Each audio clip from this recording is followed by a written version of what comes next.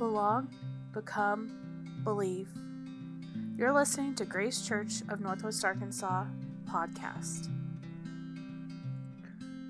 The name of the message for February 6, 2022 is called God Will Provide, but How?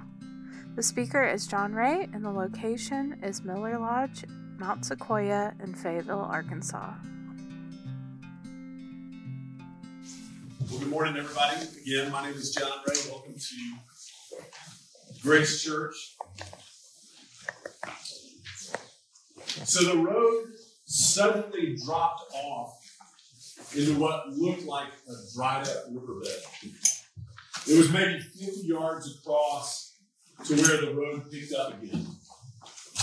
But this riverbed was full of huge boulders, tar-sized rocks. And they all funneled down this narrow chute in the mountains. There was no bridge to the road on the other side, not even a path through. At first glance, it defied logic. Then you looked upstream in this field of boulders, and you saw the church tower sticking up out of this mangle of rocks. You looked a little bit closer, you could see one or two rooftops jutting out. And after a while, it began to settle on you. What you were seeing is that there had been an entire town in this valley. That this wasn't a normal riverbed. This was the effects of a tsunami of rocks and landslide that had come through and wiped out the town. Now, of course, we knew it was devastated. I'd been on this group that was going to provide relief supplies up. This was in the mountains of Honduras after Hurricane Mitch. And we knew what we were going to. We drove through the UN-sponsored refugee camp where the survivors of the village had gathered as we got to the road. But still, seeing it took a whole nother level of belief to actually comprehend that what I was looking at, this incredible landslide it caused, there had once been a town there. And as we did this, the truck full of relief supplies that we had driven up with started to feel very inadequate. Not just inadequate, but almost insulting. That we had driven all this way with what felt like a lot of supplies when we were packing them together. When we actually got there, we realized it was totally insufficient for the task. We're going to look at a text today, Jesus feeding the 5,000. And I felt that memory came back to me as I was reading this text, as I was thinking of how often in our lives we are called to follow Jesus. We're called to, in obedience, move out and help others. But then when we encounter the situation, we realize that I do not have enough with me.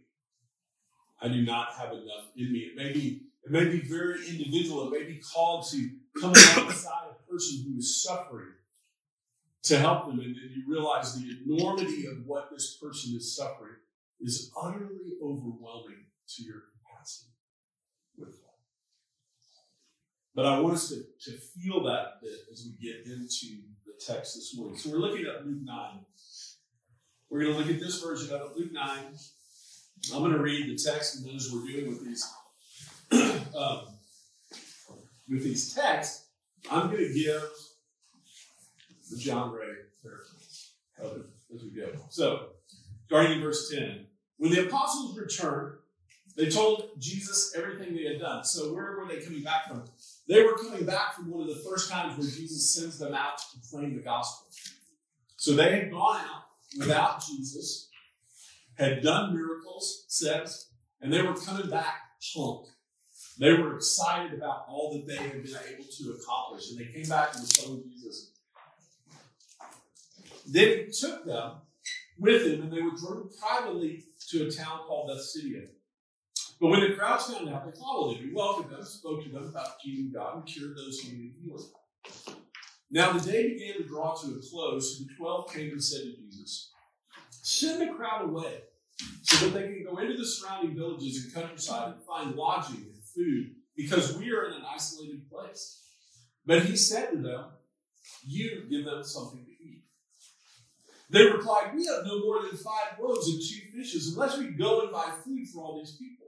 Now there were about 5,000 men there. Then he said to his disciples, "Have them sit down in groups of about 50 each." So they did as Jesus directed, and the people all sat down. Then he took the 5 loaves and 2 fishes, and looking up to heaven, he gave thanks and broke them. He gave them to the disciples to set before the crowd. They all ate and were satisfied. And what was left over was picked up, 12 baskets of broken pieces.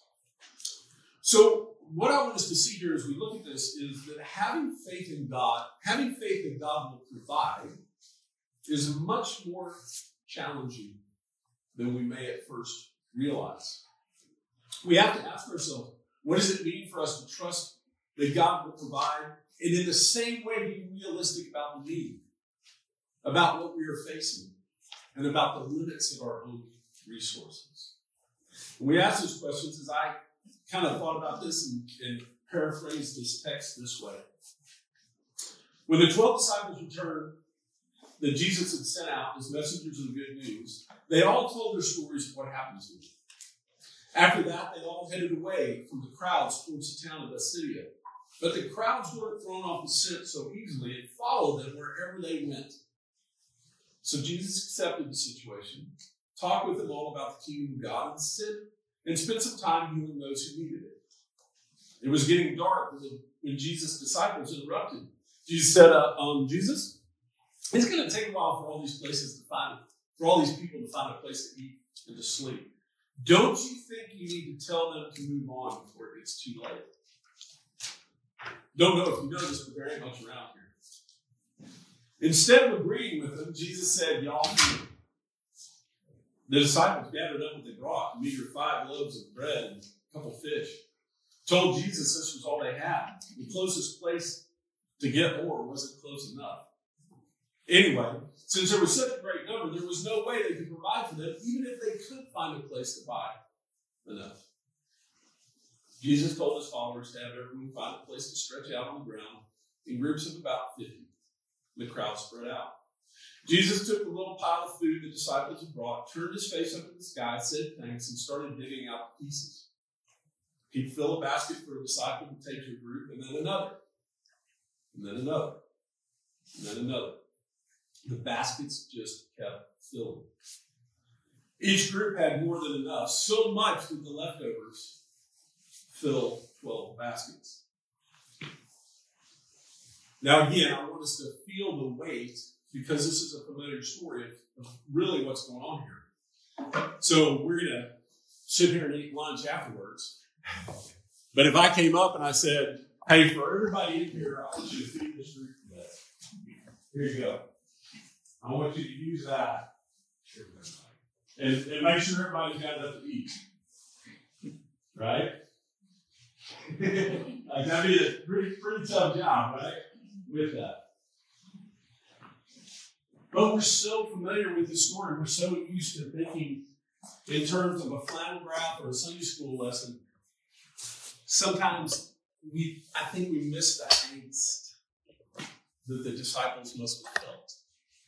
Especially after just coming back from this great mission where they went out and they were actually healing people. They were doing things, right?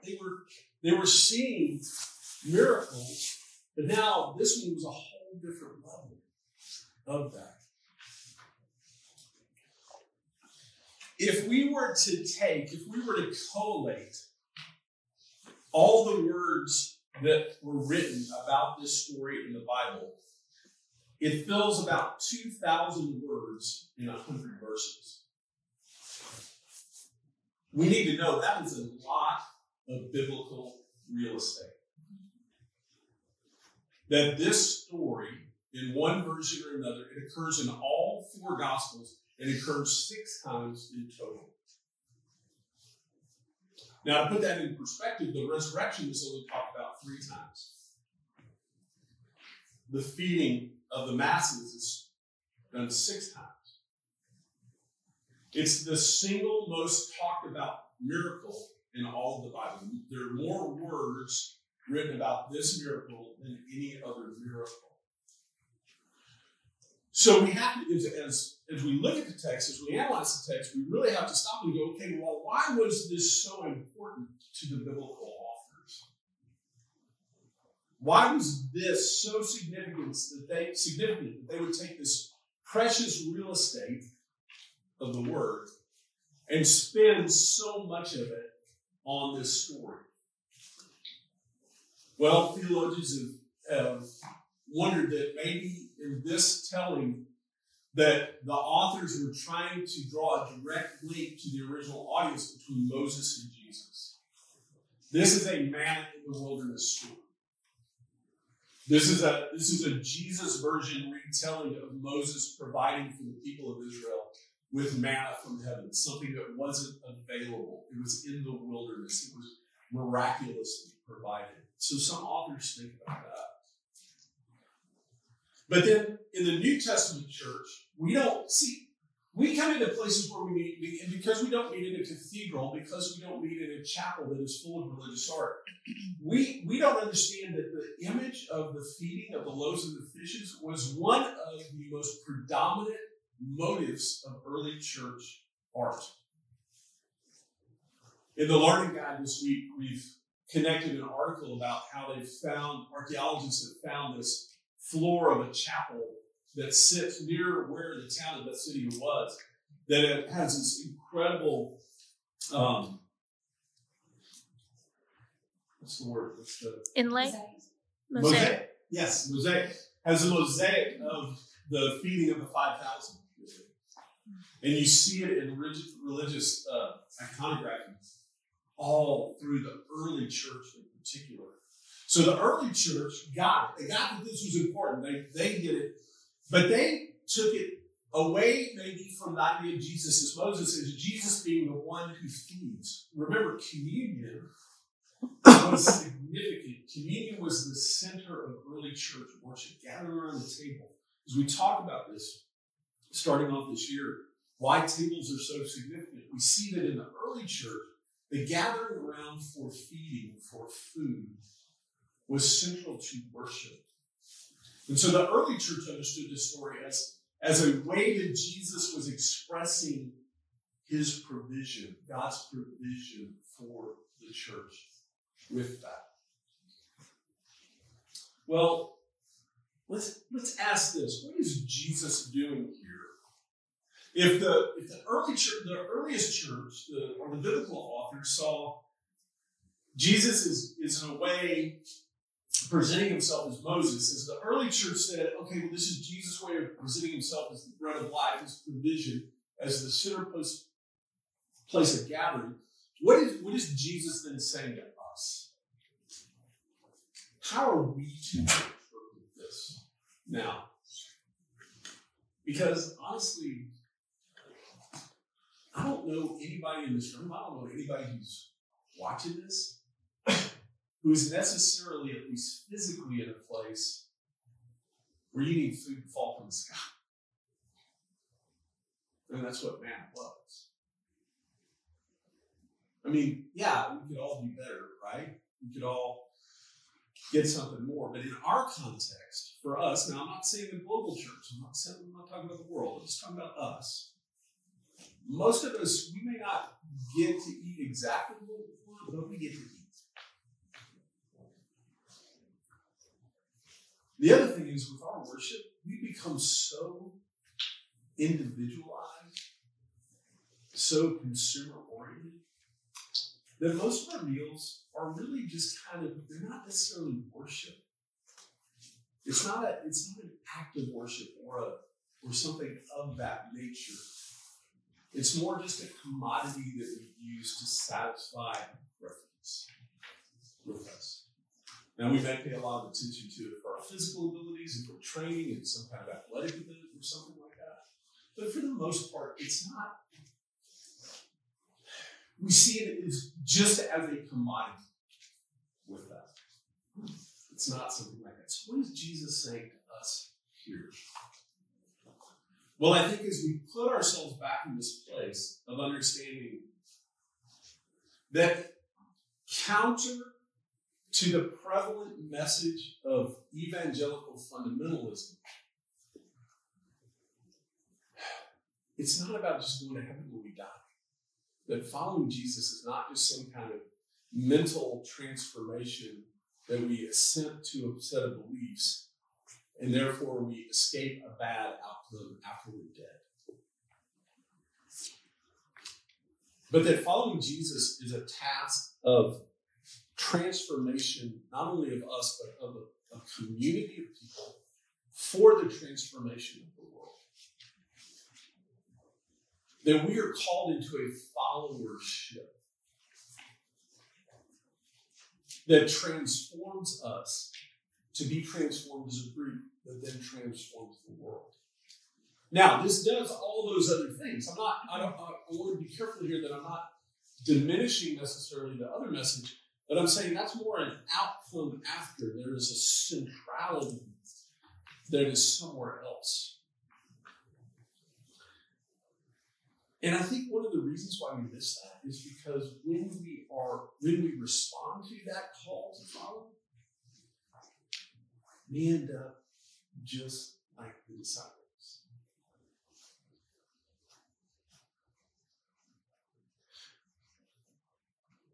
We encounter this God. We encounter this message. We have this transforming encounter. And maybe our initial efforts of going out and telling other people about the gospel, they're like, it goes well. People respond and people affirm us and they see the change in our life. But pretty soon we're put in a position where Jesus says, now you give them something to eat. Now you feed this group. Now you enter into the suffering of this person who is in this position that seems incurable. And we look down and we go, you want me to feed how many? With what? You want me to do what? For who? Don't you know I'm in a deserted place? Jesus, don't you know how much I have on my bank account? Jesus, haven't you looked at my calendar? Don't you know how little free time I have? Jesus, don't you see the demands that I have on my life to do for all these things? And you want me to go do what for who? With that? And so it's easy for us to retreat from that. It's easy for us then to defer or default to the gospel that's just about, hey, transactional, I believe this, these good things happen to me afterwards, later on. This story is about a here and now God. This story is about a right here and right now situation with us. We talked a lot in the teaching team about how harmful the cliche of, well, just trust God. God will provide when offered to someone who is suffering or someone who is hurting or someone who is in need. While well-intended, I get it, while well-intended as that can be, it also is a way of distancing yourself from the need of the person. Right? I encounter someone who has a significant need. I feel overwhelmed because I can't fix it. There's nothing that I can offer that is going to make it better. So I kind of lob this cliche over, hey, you just trust God. Hey, God will provide. Now, is that true? Hopefully. And I believe in a very real way it is. But I'm not using it that way. I, John Ray, am using that. I'm lobbing that over as a way for me to distance myself from that suffering. To distance myself from that. Instead of entering into that tension, that profoundly uncomfortable place of saying, of hearing God say to me, okay, y'all feel it. And looking down and going, I gotta keep going.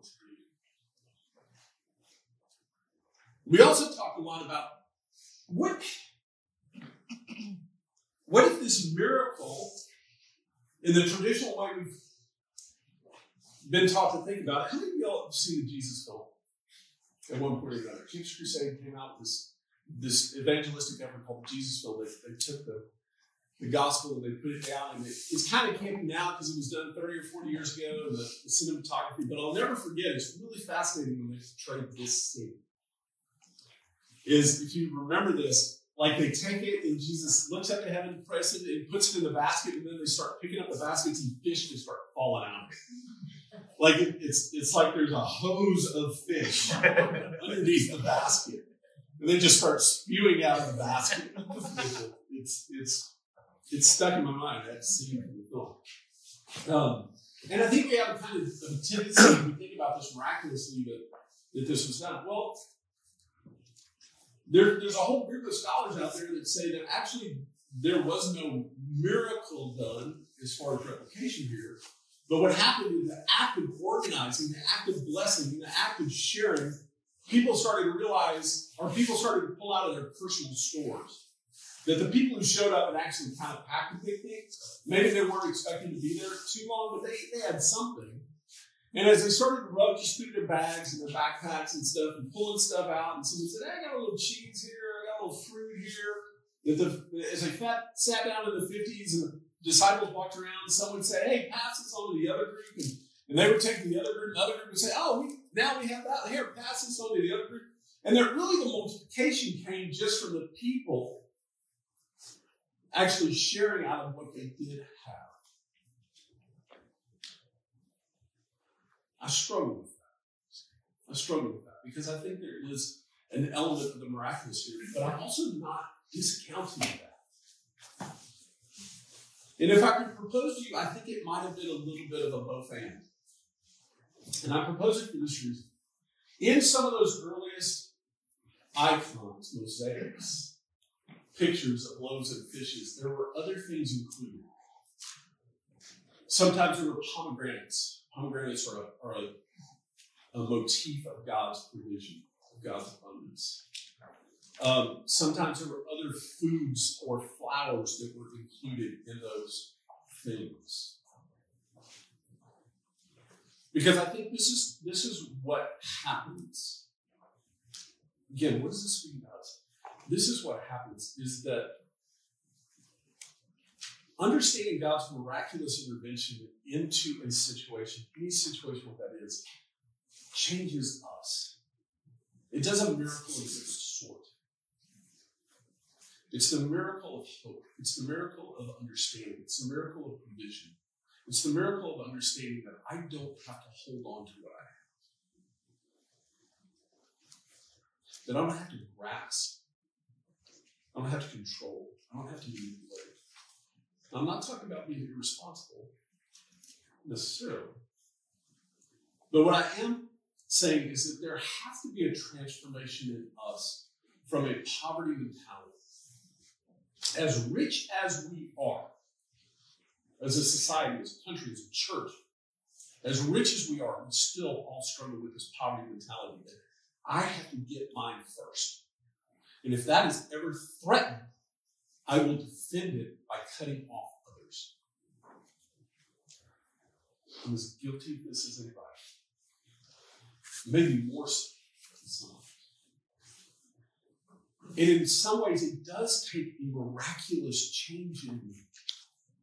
It does take something inspired by the Holy Spirit to change my heart, to let go of that fear. To let go of that. And this most often happens when I see a miraculous something happen in someone else's life. When I see God restoring what didn't think could be restored. Healing what I didn't think could be healed. Doing something that I didn't think could be done. And then that encouraged me to let go of that grasping with that.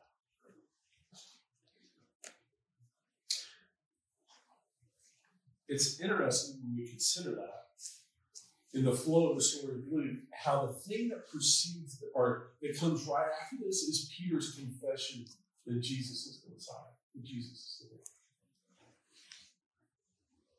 We talk a lot about, hey, especially in our society, but at least the one that I grew up in, we talk about apologetics, how we're going to lead people to believe through argument. We're going to present an apology or a case. We're going to argue a case why you should believe. We're going to tell you why it's logical for you to believe, why it's biblical for you to believe, why it's good for you to believe, whatever it is. We're going to argue that into you philosophically. Peter's confession comes after seeing very tangible flesh and blood provision. Not after an army, not a Christian. But after seeing a group of 5,000, which is representative of just a whole lot more people than they were capable of feeding. Okay, don't get hung up on the exact number. Just know that when they looked at it, it was an overwhelming crowd. Seeing Jesus enter into that, not run away for it, invite them, and then them be conduits of God's will, is what precipitated Peter's confession. Y'all, this is the other thing that I want us to see, is I think by doing this is how we get to know Jesus. By participating in this is how we get to know Jesus. You want your kids to know Jesus? Yeah, reading Bible stories. Yeah, dude, but also participate. Practice this kind of obedience that is willing to go into a situation and hear the voice of God and say, y'all feed him. Do we as a church, do we want to know Jesus collectively? Do we really want to know Jesus here? Then we're going to have to respond to this. We're going to have to be willing to put ourselves in positions where we walk into it and we don't have the resources ourselves. It's not just following from a position of safety, but a position of risk, costly obedience, as Dietrich Bonhoeffer. Then we do this. We do this individually, we do this collectively, you know. I was thinking as I prepared this, I encounter this every Sunday. I didn't just encounter it in the mountains of Honduras like that one time, or many other times on the mission field. I felt the exact same thing. I feel this every Sunday. I feel like we get together for our teaching team meeting on Tuesday morning and we start talking about it, and then I think I'm going to have to face you, right? We just look at Cody, Matt, Jennifer, Beth, Emily, Kelly. And it's like Jesus says, you feed them. You give them some. Y'all give them some teaching. And I look at my own life and I got cancer, maybe. I don't have what y'all need. I don't have it all together. I don't know enough. There's not enough of me to go around here with that. But Jesus says no. Give him some. And then I get done. And I go home and I take a nap. And I realize I'm going to do that again next week. It's like the crazy thing about feeding kids, right? Is that you got to feed them again. You can't just feed them once. As a matter of fact, every time you feed them, they get a little bit bigger and they want a little bit more, right? Like they're increasing in that need for food. The more you feed them, the more they want. It's not a one and done deal. It's an ongoing process. But y'all, this is how we get to know Jesus. This is how we really get to know Jesus, is by participating in this. And so, were the fish and the bread miraculously multiplied? Yes, but that wasn't the only miracle. That would even be the biggest miracle. I think the bigger miracle was the people responding, letting down their barriers, saying yes to being the provision that God was asking. I'm going to ask the worship team to come back up.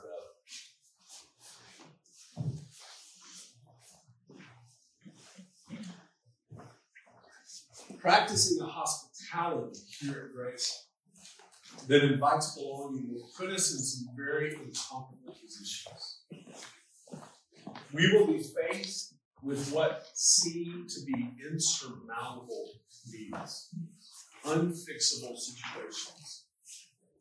But it's by leaning into and not running away from these situations and relationships that we will become more and more like Jesus as we know more and more about Jesus.